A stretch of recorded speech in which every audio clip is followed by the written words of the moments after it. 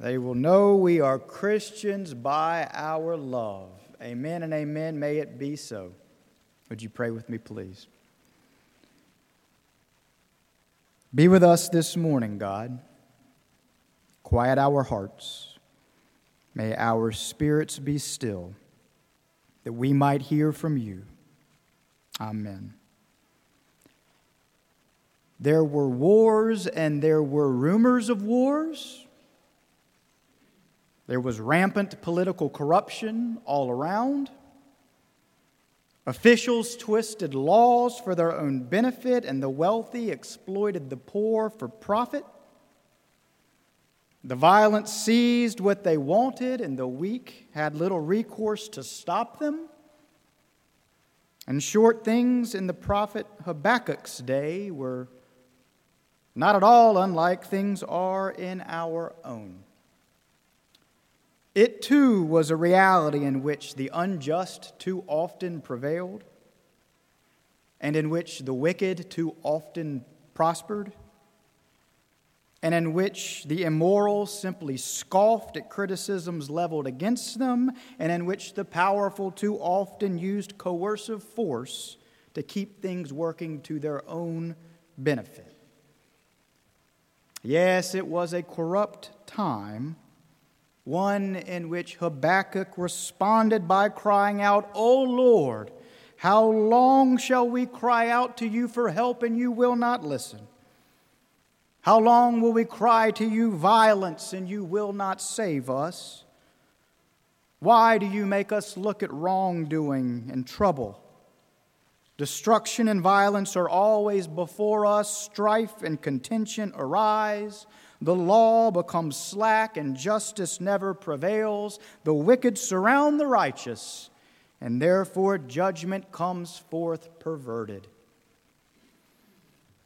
Oh, Habakkuk, you ancient prophet, have you been watching our evening news?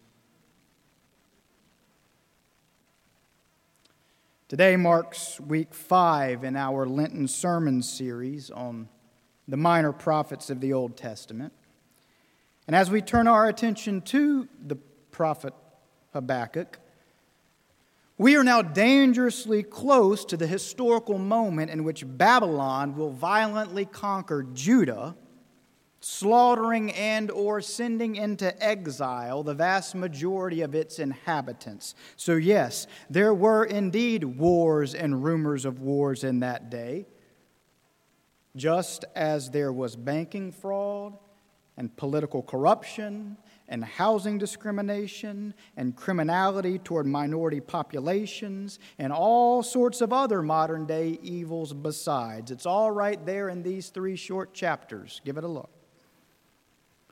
So yes, Habakkuk, though he was prophesying some 2,700 years ago, Habakkuk may as well have been lifting his voice in complaint today. You can file this under nothing new under the sun, so to speak. But here's the thing. While Habakkuk saw with clear eyes just how rampant the corruptions of his day were, while Habakkuk saw just how deeply broken God's original design for shalom was, Habakkuk was also no cynic or pessimist about where things were ultimately going. Yes, there is injustice, Habakkuk believed. Yes, there is corruption. No, these things cannot stand. Yes, they are blights on society and on shalom. But there is a coming day, he believed, when all will be set right. And that is the part of Habakkuk's prophecy that I want us to focus our attention on today. Not just on his sober criticisms of societal and individual corruption, but more so even than that, on his sincere hopefulness for renewal and for restoration. But before we get to any of that, I want to quickly say a word about an image from the novel The Great Gatsby. an image that has stuck with me since high school. It's the image of Dr. T.J. Eckelberg's eyes, which are the lone vestige of a fading advertisement on an abandoned billboard between West Egg and East Egg, New York, which is the fictional town, as you'll recall, in which the characters of that novel live and move and have their being. When these corrupt and morally bankrupt and deceitful characters drive back and forth between East Egg and West Egg, F. Scott Fitzgerald always describes the eyes of T.J. Eckelberg there upon this billboard as quietly looking down over them, silently taking in all that they're doing.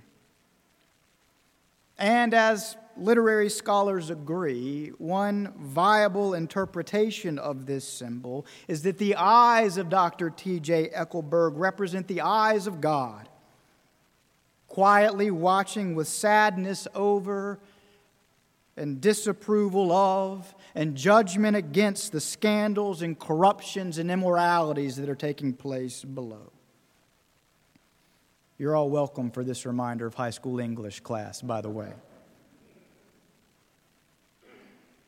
But outside of bringing up The Great Gatsby because I happen to like that novel, here's the real point in mentioning that billboard and mentioning Dr. T.J. Eckelberg's eyes. I mention it because the way that we most often tend to conceptualize the providence of God, which is to say, the way that we most often tend to conceive of God's active engagement with creation, is that we conceive of God as being above us, as God looking down, as it were, of God overseeing things, of God occasionally intervening from above. And for this conceptualization of God's providence, eyes, as a symbol, looking down, well, this is about as helpful an image as one could come up with to convey this conception of God's engagement with the world. So kudos, F. Scott Fitzgerald. Well done. But the reason that I mention all of this morning is because as we consider Habakkuk's stinging criticisms of the brokenness of the world, and as we then try to hold those criticisms up against, try to hold them alongside his unvarnished hopefulness about the world in general, as we do, I think that, along with a conception of God's providence as God's eyes looking down over us, I think we do well to add to our understanding of God's providence another image, that of God's hands reaching out to us. I want you all to follow me here. Yes, God is above us and watching over us and judging us and hopeful for us and engaging with us and all of these things, but God is also out in front of us too. And thus, when we try to conceive of how God may be responding to all the brokenness and the injustice in the world, on how God might be responding to the suffering and to the pain, to the tragedies and the misfortunes, to the loneliness and the isolation, to the marginalization and the oppression, when we try to conceive of how God may be responding to all of these things and so many others like them that make us, like Habakkuk, cry out even now, "How long, O Lord?" When we try to conceive of such things, it can be enormously helpful for us to, along with conceiving of God as above us and looking down upon us, to likewise conceive of God as already out ahead of us and as pulling us and as pulling all things ever forward. Is God drawing things ever closer to their appointed restoration and goal? Do you follow that? Eyes above us, yes, no doubt. But also, hands already out ahead of us, reaching back through time, as it were, and pulling us forward. Conceive of it as a gravitational pull. The gravity of the Holy Spirit emanating from the very center of God's eternal future, drawing us here in the present, ever onward toward the goal of God's kingdom come. And if that sounds too fanciful or overly poetic, I invite all of us to recognize and to recognize clearly that this is what the resurrection of Jesus is. For at its core, the resurrection of Jesus is the arrival in the present of a reality already awaiting us in the future. Let me say that again. It's that important. At its core, the resurrection of Jesus is the arrival in the present of a reality already awaiting us in the future. The future momentarily arriving right smack dab in the present. That is what the resurrection is, if it happened, which I believe it did. And thus what follows then is that if so, in the spirit of the resurrected Lord Jesus, coming not just from above us, but so much more than that, coming also from out ahead of us, the spirit of the resurrected Jesus is pulling us and is pulling all things ever onward to their appointed ends, their goal.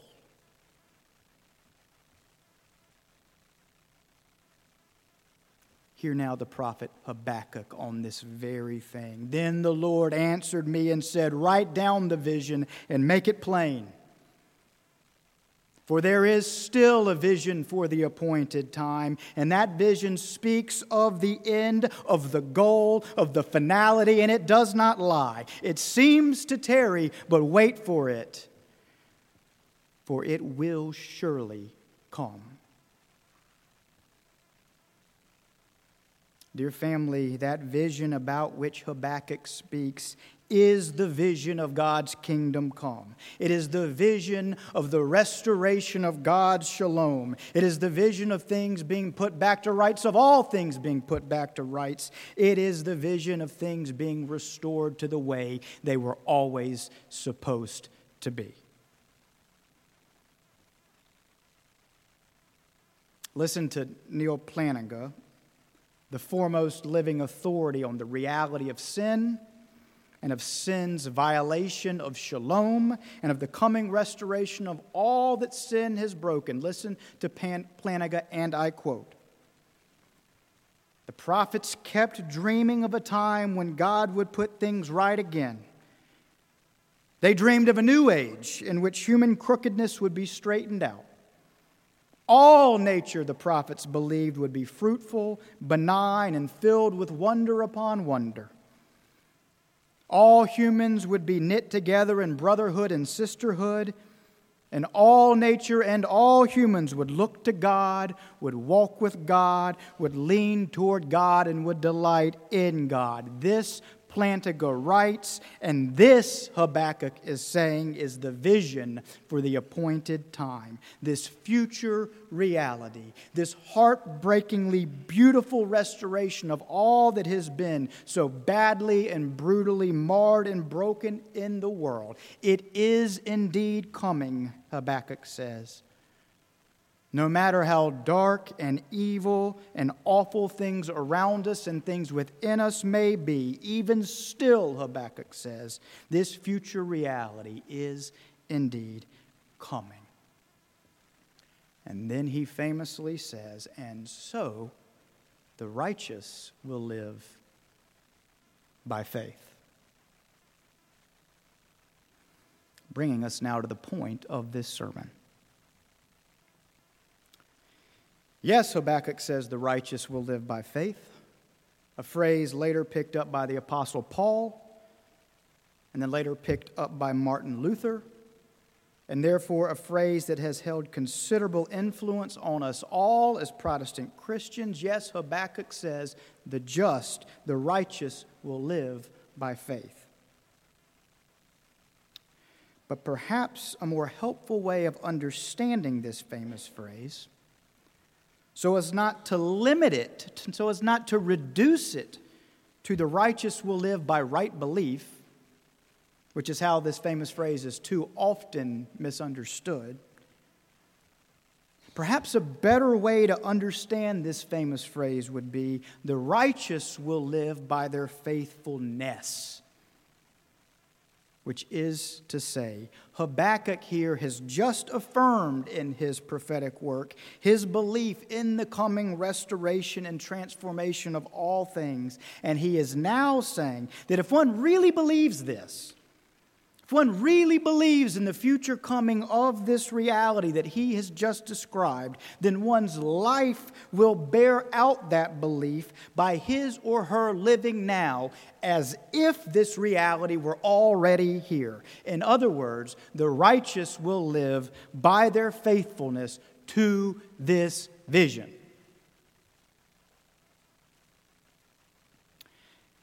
And so what follows for Habakkuk then is this: that if the coming restoration of shalom includes, say, judgment against violence and against all manner of abuse, which it obviously does, then a faithful person will not only strive to eradicate all violent and all abusive tendencies in him or herself, but will likewise stand up for and advocate against all forms of violence and abuse, of which there are myriad in this broken world. For if we believe that that is how it will be then, well then, Habakkuk is saying, faithfulness to that vision requires that we begin trying to live that way now. The righteous will live by faith.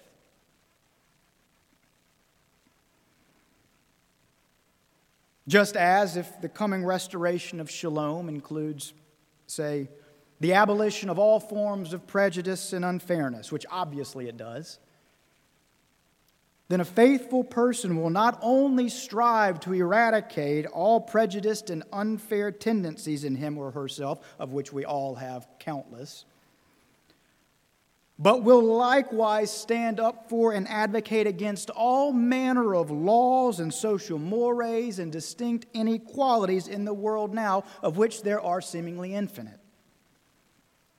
For if we believe that this is how it will be then, well, then faithfulness to that vision requires that we try our best to live that way now, because the righteous will live by faith in that vision. Yes, what follows for Habakkuk in all of this is that if the coming restoration of shalom truly will include a full-on restoration of how things should be, and if we really do believe in the future coming of this vision, that is, if it's more to us than just pretty words or smoke and mirrors, well then, if so, it means that we have to. It is incumbent upon us to prove our faithfulness to that vision by trying our best, in as imperfect yet in as sincere of ways as possible, to start trying to restore that kind of shalom now. Because the righteous will live by faith.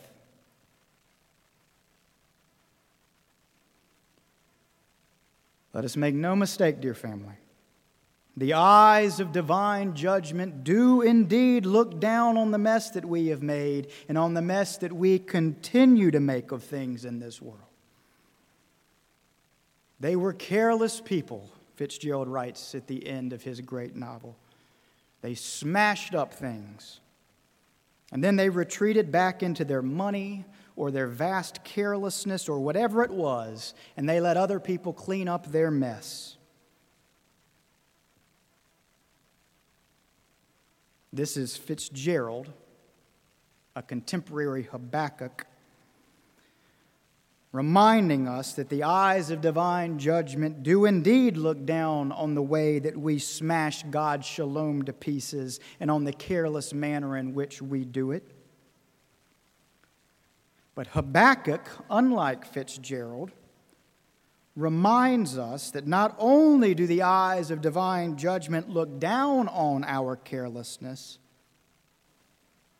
but that so too do the hands of divine love pull us ever onward out of brokenness and toward our restoration and our redemption. We and this world will indeed be judged, Habakkuk says, and rightly so, but we and this world will indeed be saved and restored. That is Habakkuk's view, dear family, and that is the heart of the Christian gospel.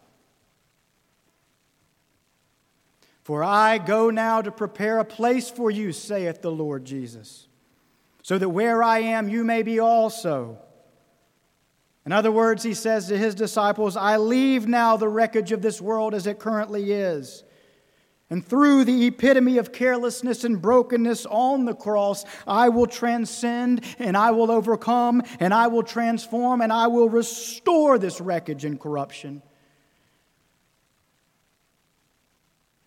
To which Jesus' disciples respond, show us the way that we may follow you. To which Jesus answers, I am the way.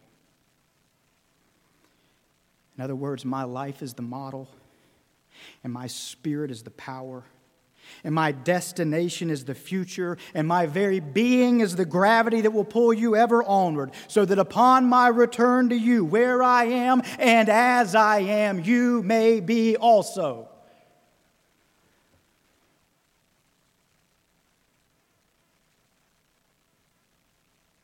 Oh, dear family, there is a vision for the appointed time.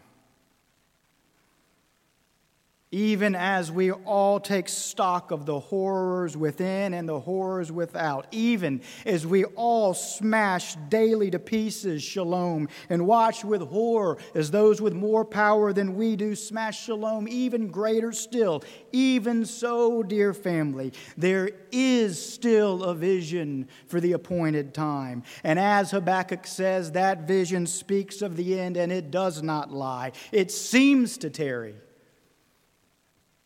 but it will indeed come.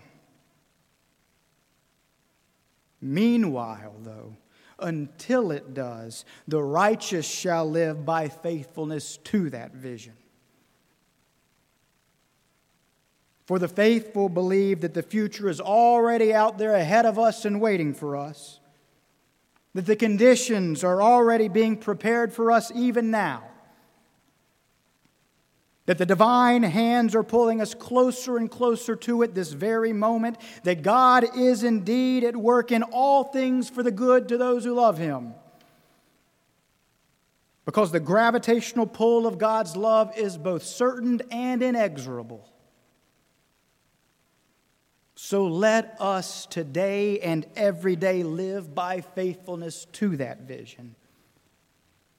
And let us prove our faithfulness to that vision by, in eager anticipation, trying to make that vision ever so slightly more a reality today. And all God's people said, Amen.